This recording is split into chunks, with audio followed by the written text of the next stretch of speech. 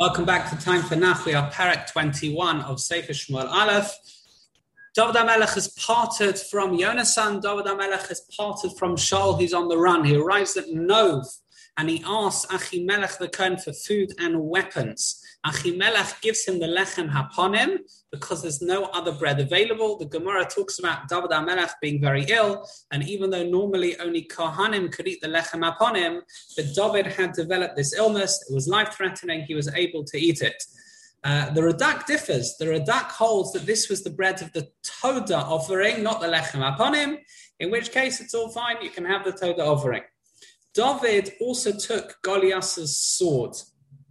Achimelech told him this was the only sword available. David was delighted anyway, and he said, there's no sword like this. This is the best sword. The conversation was held in the presence of Doeg HaEdomi, and he is implicated in Tehillim.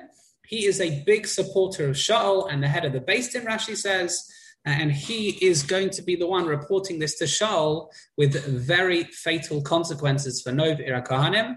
David HaMelech, meanwhile, runs to Gas, which is a Plishti city, and he feigns insanity in order to conceal his identity.